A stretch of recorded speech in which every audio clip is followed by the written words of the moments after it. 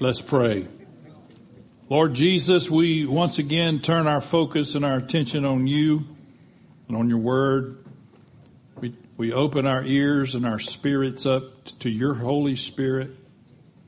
We pray during this time that you would minister to us by your word. Pray that you would enable me to speak the words that you would have me to speak. I pray that you would fill my mouth with your words. Let the scripture come alive to us, that we would have hope, encouragement, and strength. We pray in the name of Jesus. Amen. Before I share the word, Deb Hullett has a word to share to kind of piggyback what Phil was sharing, and Don and others. Pastor Larry a while back was preaching, and in the sermon is about Jesus in the 40 days that he was in the desert, and Satan was there tormenting him all those 40 days. And I was reminded, the Lord showed me that, all my life I've always thought, well, there's just Jesus and the devil just there. Well, over time this recently I've come to realize that Satan can only be in one place at one time. He's not everywhere like God is. God is everywhere. So then Sharon Skaggs referred a book to me about angels, and so I remembered, a third of the angels was kicked out. So for every demon, there is 2 angels. So the Lord showed me that it wasn't just Jesus and Satan in the desert. It was every demon in hell that was there supporting Satan. Jesus was surrounded by demons. We think we've got it rough today, but we don't. We really don't. We don't have it as bad as we think because we have more support than we realize. Because when those demons left, there was an end to those 40 days. There was a planned end. And when those demons left and Satan left, Jesus standing there, I remember Pastor Larry saying, the angels ministered to Jesus. The angels ministered to Jesus. They are at our command. The angels are there available for us. We're not alone. All we got to do is ask God, assign them for me. They are his army. They are our army. They are here to support us and fight for us and minister to us. Are we going to listen to angelic instructions, or are we going to listen to demonic distractions?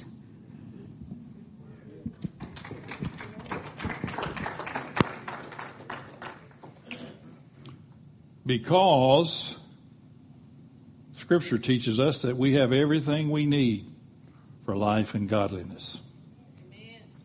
Amen. And in a moment we're going to be turning to 2 Peter. But I thought about this is not an unfamiliar passage, and yet you may be looking at it for the first time ever today. That's fine. But it's always been one of my favorite passages because to me it gives us encouragement and strength. Last week we talked about that we were not saved according to our works, but we were saved according to God's mercy, Titus 3:5. And we spent some time dealing with the depravity of mankind and our need for God, and how our need for God brings glory to God. And so we talked about last week that we've been saved according to God's mercy. That salvation that we received when we were born from above by the Holy Spirit, that salvation is not just a one-time experience, although it is that, and it's a very valuable one-time experience. But that salvation included the wherewithal that we need from God to do what He's called us to do. We'll get to that. And salvation, while being born again, is the pinnacle of our salvation. Salvation continues the rest of our life, the rest of our days, for deliverance and healing and health and wellness. And so what we want to look at today is that God saved us, He filled us, and then He sent us on our way, or really He sent us on His way. And He goes with us. Here's the key. Somebody said that today. Maybe Phil said it. God goes with us. He doesn't just send us on our way. He sends us on our way, and then he goes with us every step of the way through his Holy Spirit. And Peter, the letter of Peter, the second letter that Peter writes, in chapter 1 and verse 1, if you would stand while we read the scripture. If you can't, that's fine. I'm reading again from the English Standard Version. Verse 1, Simeon Peter, some of your Bibles are going to say Simon Peter, a servant and apostle of Jesus Christ, to those who have obtained a faith of equal standing with ours by the righteousness of our God and Savior Jesus Christ. May grace and peace be multiplied to you in the knowledge of God and of Jesus our Lord. His divine power has granted to us all things. Everybody say all things. All things. All things. Some of your versions there are going to say everything that pertain to life and godliness through the knowledge of him who called us to his own glory and excellence, by which he has granted to us his precious and very great promises, so that through them you may become partakers of the divine nature, having escaped from the corruption that is in the world because of sinful desire. For this very reason, make every effort to supplement your faith with virtue, and virtue with knowledge, and knowledge with self-control, and self-control with steadfastness, steadfastness with godliness, and godliness with brotherly affection, and brotherly affection with love. For if these qualities are yours and are increasing, they keep you from being ineffective or unfruitful in the knowledge of our Lord Jesus Christ. For whoever lacks these qualities is so nearsighted that he is blind, having forgotten that he was cleansed from his former sins. Therefore, brothers, be all the more diligent to confirm your calling and election, for if you practice these qualities, you will never fall. For in this way, there will be richly provided for you an entrance into the eternal kingdom of our Lord and Savior Jesus Christ. Therefore, I intend always to remind you of these qualities, though you know them and are established in the truth that you have. I think it right, as long as I am in this body, to stir you up by way of reminder, since I know that the putting off of my body will be soon, as our Lord Jesus Christ made clear to me. And I will make every effort so that after my departure, you may be able at any time to recall these things. You could be seated. You can see the pastor's heart, the shepherd's heart, in Peter writing this letter, probably to a bunch of Christians in Asia Minor that were going through a tough time. He says, to those who have obtained a faith of equal standing with ours. Now what he's doing there is not saying, boy, aren't you fortunate that you were able to get the same faith we got. No, what he was saying there is that we all have equal faith. Nobody gets greater faith. We all get faith. Now, how we exercise our faith may be a difference. He said, you obtained a faith of equal standing with ours by the righteousness of our God. And then he says, his divine power has granted to us all things. His divine power has granted to us all things, everything we need that would involve life and godliness. Sometimes we think that, I've heard people say, this Christian life, it's hard to do. Well, it may be hard, but it's good. And I want to tell you that God has provided for you, and he's provided for me everybody say everything. Everything we need pertaining to life and godliness. And the main thing that he has provided is that when we were born from above by the Spirit of God, when we were regenerated from the inside out at that moment, Christ's righteousness was imputed to us. Imputed is not a word we use very much. Christ's righteousness was credited to our account. And when God looks into your account, spiritual account, what he sees is not the sin that you once committed. What he sees is the righteousness of Jesus Christ. And because of that, he starts us out on our journey, as Phil said, as overcomers. Everything we need is divine. Divine is what comes from God. Divine is what emanates from the presence and the throne of God. And he granted us these promises. The generosity of God is exhibited to us in mercy and grace beyond, everybody say beyond, the born again experience. Again, probably the greatest day of our life is when we said yes to Jesus and we were born again, born from above by the Spirit of God. But it didn't end there. Our Christian life did not end there. This is not just making an arrangement with God and sitting down over there and waiting till he comes back or wait till we die. It's not. It's a journey that we begin that day. When I was in high school, we used to have a little button that said, "Today is the first day of the rest of your life." And we were 70s, we were hippies, Well, the fact is, when you were regenerated in a supernatural way and you became born from above, that was the first day of eternity for you. Now, we like to say, and it's not totally inaccurate, to say eternity begins when we die and go to heaven. It's not actually true, because once you've been born again, our little Baptist pastor used to say, if you're born once, you die twice, and if you're born twice, you die once. Let that sink in. Because you are now tasting of eternity. Yeah, our bodies are going to decay. Our bodies are going to go, as Peter alludes to, or actually references, he's not that far away from his body quitting on him. But as I say often at funerals, when a follower of Jesus Christ dies, I stand in front of the casket and I say, they're not there.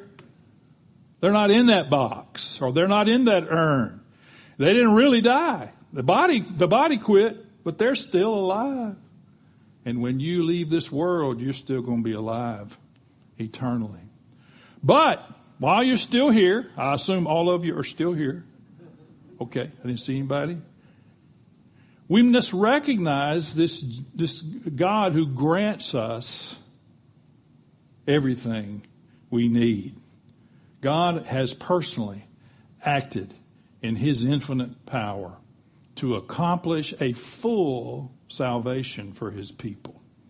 A full salvation, which means the rest of our life and every day of our life. As has been mentioned earlier, it is not by God's design that we would live under the circumstances. But it's by God's design that the circumstances may not change, but that we would live over the circumstances. That we would be overcomers and victorious in God. And he's given us everything we need for that. Only God can really cause us to accomplish that. Now, the interesting word here in the ESV and some of the others, his divine power has granted to us all things that pertain. And some of your versions will say all things pertaining to. It's an interesting word there, pertain. It means forward to. It means motion to a place. In other words, it's moving forward. So what God is saying is that he's given you and he's given me everything we need to keep moving forward. Forward. Everybody say forward. Keep moving forward. This Christian life is not a static life. It's not a thing where we just try to get things straightened out in our lives. We're moving. As a matter of fact, the very definition of backsliding is not necessarily going backwards, but the very definition of backsliding is to cease moving forward. Somebody today has said you can't halfway do it. There's no such thing. To move forward, and you've heard me say many times, the issue is not perfection. but rather the issue is direction. Where are you headed? What direction are you going in? What direction are you aiming? The issue is not how many steps you've taken in that direction, but where are you aiming your life? What direction are you taking? Have you reached perfection? No. Will you reach perfection? No. Can you get direction? Absolutely. It's important, your direction. He said He's given us everything that moves us forward to life.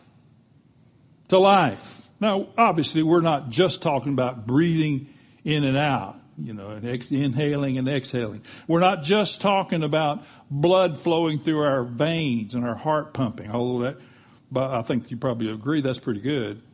But he's talking about John 10:10, I have come, or I came, that they may have life. And not just have life, but have it abundantly.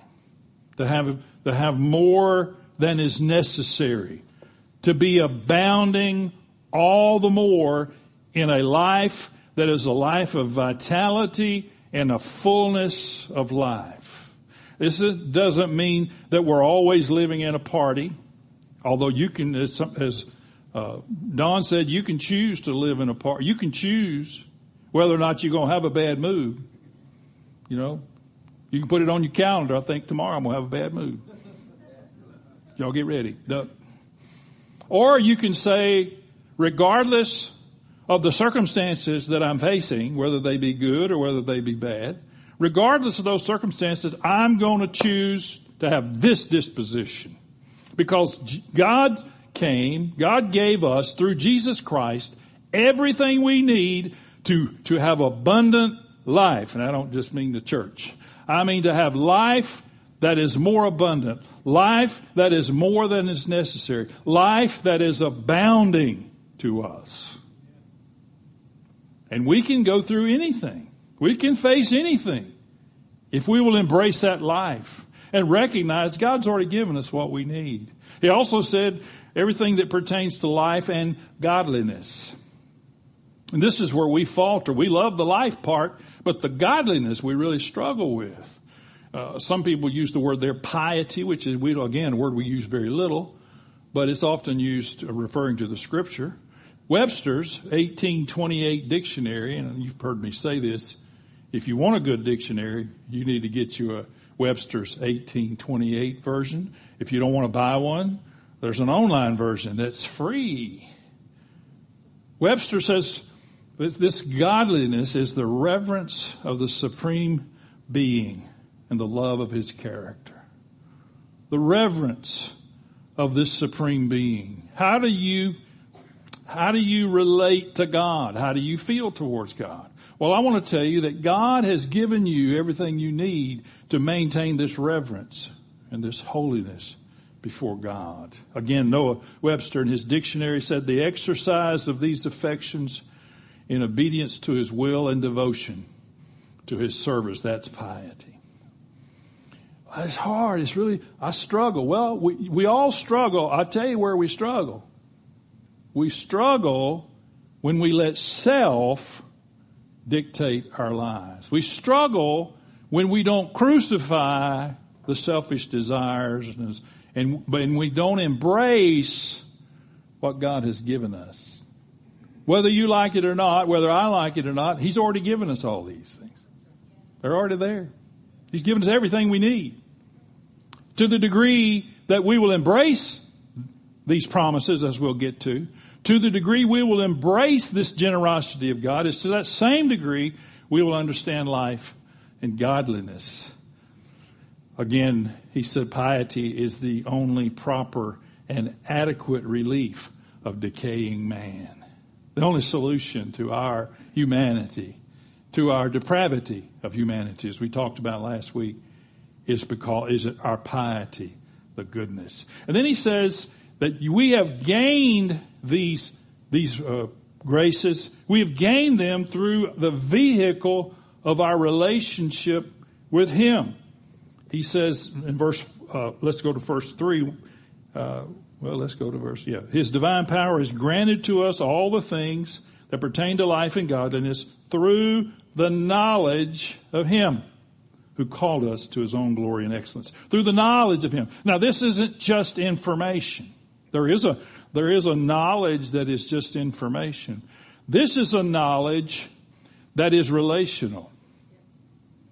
This is a knowledge that is interactive. This is a knowledge that says Adam knew Eve and they had a baby. There's an intimate relationship there. Intimate knowledge there. And so our relationship with Jesus Christ through the Holy Spirit is the source of where we receive everything we need for life and godliness. He called us by His glory and goodness. And then He says, we have these very great and precious promises. And we access them through Him. These great and precious promises. Now, if I was going to cover all of the promises in the Bible that are ours, you'd all be drawing Social Security, even the young people, by the time I got done. Can't do it. But I just hit 3 things here I want us to look at. And the first one is faith. Sometimes we think faith is something we work up. Faith is something we conjure up. Faith is something that you don't have enough faith. Look what it says. God has assigned to each of us a measure of faith. That's Romans 12:3. God has assigned to you and to you and to you and to everybody in this room, everybody under the sound of my voice, everybody watching at home. Each one of us has been assigned a measure of faith. Now you know that God didn't say, okay, this one deserves 5 liters and that one deserves 10 liters and this one over here only deserves 1 liter. God gave us all faith. Bible tells us that faith is the assurance of things that are expected, and it's the evidence of the things that we don't see. Because God has given you a measure of faith, the measure of faith. Because of that, things that you can't see, you can now embrace. The old King James or New American Standard 1 says it's the substance. It gives substance to the things that we've hoped for. And you and I have this gift from God, this gift called the measure of faith. How else could you trust God? How else could you have the wherewithal to put your trust in God? How else could you believe Him when He says something to you, except that He's given you this faith? And how we exercise it is what's important. Do we exercise our faith? The Bible talks about that we can increase our faith, increase the strength of our faith, and the exercise of our faith. Do we exercise our faith, or do we get caught up in unbelief? Do we disregard our faith? Do we panic? Do we panic when we see a circumstance or a situation? Do we panic when we're faced with a decision and run to human reasoning? Now, God gave us a mind, and we need to think with it. Would to God more people would use their noggin today. But don't run to human reasoning versus your trust in God. Another thing He gave us was grace. Ephesians 4:7 says, but to each one of us grace was given according to the measure of Christ's gift. So we have the measure of faith, and then we have the measure of grace. We have the measure of faith that enables us to trust. And we have the grace that He says, for by grace you have been saved through faith. This is what God gave you, and it's what God gave every believer that's ever called on the name of Jesus. When we were dead in our sins, the Bible says He made us alive by grace, through grace. And we like this definition we got from our late brother James Ryle, who's in the cloud of witnesses today. Grace is ability from God that enables us to be who He wants us to be and do what He wants us to do. It's an empowerment. It's let the force be with you. It's God's force. When God found you and you were in an unregenerated state, you were unsaved. When God found you, because you know that He found you, you didn't find Him. He wasn't lost. He gave you and He gave me in that moment the ability to come to Him. How else can I get to God as an unregenerated sinner? How else can I get to God except He extends something to me to allow me to come to Him? By grace, you've been saved. That ability to do what God wants you to do and to be that God wants you to be, that's the great. You can say unmerited favor. It's not incorrect. It's just incomplete. Truth is, unmerited favor is really closer to mercy. God gave you the grace. God gave you the ability. God gave you the measure of His gift, His grace. And then the third thing, I've just chosen 3, by the way. There's probably 3,000. Empowerment of and by the Spirit of God. The empowerment of and by the Spirit of God. Man, one of the greatest verses in the Bible, I didn't put it on the screen, but Acts 1:8, after the Holy Spirit has come upon you, has baptized you, has overshadowed you, after the Holy Spirit has come upon you, you will receive ability. You say, wait a minute, it says power. I know that. You will receive power, which means God's ability. He empowers us. He enables us. You can't do what God's called you to do except that He empowers you with His power. It's not academic. Nothing wrong with reading books. I read plenty of books. I wish I could read more books. But you can read all the books you want. But until you receive the power of the Holy Spirit, none of those books are going to mean much to you. Because you won't have the ability. God gave that to us. Everything. He said when the Spirit of truth comes, He will guide you into all the truth. For He will not speak on His own authority, but whatever He hears, He will speak. And He will declare to you the things that are to come. We have this agent, the third member of the Godhead, the Holy Spirit, who walks with us and guides us and reveals to us and convicts us of our sin. And everything that we need. Jesus called Him our comforter. The one who goes with us and walks with us. That's God's Holy Spirit. And that empowerment that comes from Him is part of that everything we need for life and godliness. So you do have the ability. You do have the ability to live a victorious Christian life. You do have the ability to not allow your flesh to defeat you. You do have the ability to please God and walk with God because He's given you faith, because He's given you grace, and because He's given you the empowerment of His Holy Spirit. So that we will be able to participate in the divine nature. This is great. Participate in the divine nature. Again, divine is what comes from God. 2 Corinthians says that we are being transformed into His image. From glory to glory, incrementally. We are gradually, but ongoing, being transformed into the image of God. In the image of Jesus Christ. And so you and I, because of the promises and because of what He's done in your life, we are partakers of His divine nature. Now, some of the commentators, I guess there's been a problem. I wasn't aware of it, but evidently there's people who try to say that there are other people who try to say that we are now God. We become God because we partake of His nature. How dumb could you be?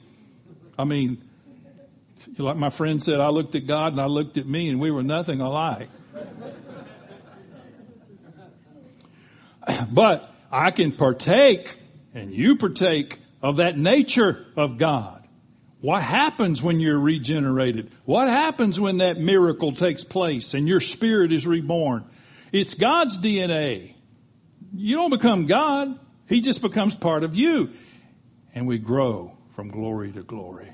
Matter of fact, Paul writes it this way to the church of Ephesus: put on the new self, created after the likeness of God in true righteousness and holiness. We have that ability because He's given us everything we need for life and godliness. He's given us the Holy Spirit. He's given us the ability to participate in His nature. Ezekiel describes it this way. He says, I will give you a new heart and a new spirit I will put within you. He says, I will put my spirit within you and cause you to walk in my statutes and be careful to obey my rules. Did you see the word cause? Now this is the Old Testament, by the way. He said, I will give you a new heart and a new spirit will I put within you, divine nature. And he said, I will put my spirit within you and cause you to walk in my statutes. So how am I ever going to achieve that place of obedience to please God? Well, it won't come from straining and worrying. It won't come from trying to follow a set of rules. But it will come by recognizing that God, at your born again experience, at that moment, God gave you a new spirit and He put one in you. And He said, my Holy Spirit will cause you, will move you, will enable you to walk in all my statutes. Having escaped the corruption that comes from sinful desires. And then he said, an interesting statement, and by the way, this is a 2-part message, so don't get nervous. What time is it? We're almost done. I didn't start my clock, so you're really in trouble. Make every effort. Make every effort. We're just going to cover a little bit here, and then next Sunday we'll finish this message. I was serious about that part. He said, verse 5, I think, for this very reason, make every effort to supplement. For this very reason, you and I are instructed by God to make every effort to supplement. Supplement. What does that mean? That means we have a part in this. We have a part. I'm not talking about works righteousness. I'm not talking about saved by works. I'm talking about we have a part in this. Philippians says that God is working in you. Everybody say me. And if you didn't say it, come get you. God is working in you both to will and to work of His good pleasure, While we recognize, and we spent a considerable amount of time last Sunday, we recognize that we are not saved by our works. Our works play a part in our Christian walk. And I said last Sunday, I've said it many times, and you've heard me say, that we are Christians. We are not Christians, because of our good works, but we do good works because we are Christians. God is working in you. He's still working in you today. He says, is He done with me? Are you breathing? If you're breathing, He's not done. And He's working in you both to want to will, and to work, and to do. To want to, and to do of His good pleasure. So there's a part that we have to play, so Peter's writing to make every effort to supplement. Spurgeon rightly said, God sends every bird his food. That's God's part. But He doesn't throw it into the nest. Our part. There's an important part here. I'm not familiar with D. Edmund Hiebert. He was a Mennonite theologian, but he wisely reminds us that human effort must follow the work of God. Did you see that the human effort does not precede the work of God?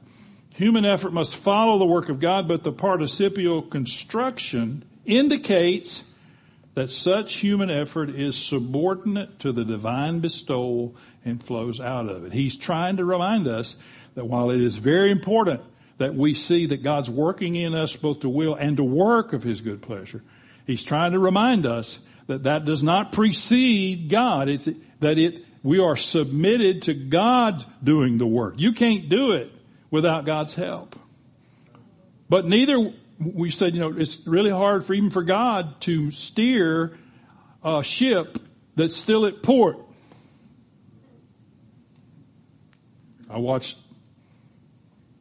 We watched an episode recently of Mayberry RFD. See, I didn't think you watched anything but the Andy Griffith Show. Well, this is a good cousin. And the ship's captain, who looked a lot like Grandpa Walton, the ship's captain had her at the helm, and she was turning the wheel. But it wasn't doing a thing. It wasn't turning. It wasn't anything happening. Why? They were sitting at port. And God is looking for some ships who are moving that He can redirect. Lord help me. The terminology used here in make every effort to supplement is the terminology that has the picture of a chorus, of adding to a chorus. So we have this sound, this production. And I'm going to finish today seemingly in the middle of something. We'll come back next Sunday and talk about the qualities and the increasing quality of those qualities. May not say it just that way.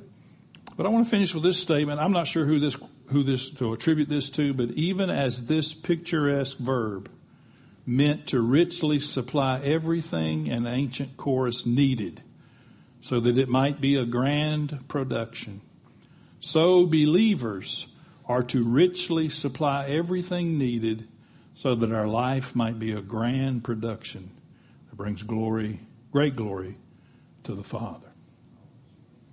Make every effort. And thank God that we have everything we need for life and godliness. Everything that pertains, everything that moves us forward. And the Christian life is constantly moving forward. The Christian life is constantly growing. I could say what that doesn't mean. I'll just tell you what it does mean. It means that we become more and more conformed. Romans 8:29. More and more conformed to the image of Jesus Christ. We used to sing an old song, to be like Jesus. To be like Jesus. Well, we have everything. God has provided everything for us to be like Jesus. He's provided the great and precious promises to you and to me. And He's done His part. And He calls on us to do our part to make this production, this grand production of our life, something that's pleasing to God. And as I said, next Sunday we will finish this message by dealing with the qualities that Peter lined out and how they relate to our lives. Would you stand with me?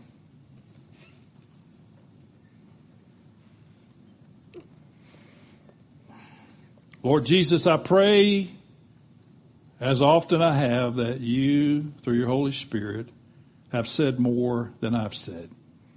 I pray that our eyes of revelation have been opened. I pray that we see what it is that you have designed for us to see.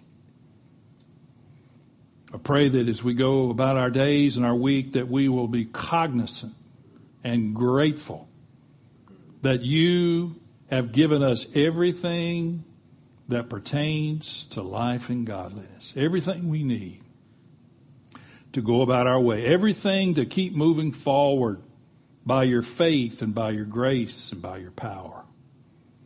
That we will never again utter the words, this Christian life is just too hard.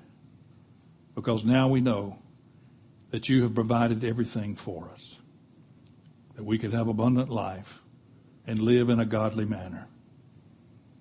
Work in our hearts, work in our spirits, Lord Jesus.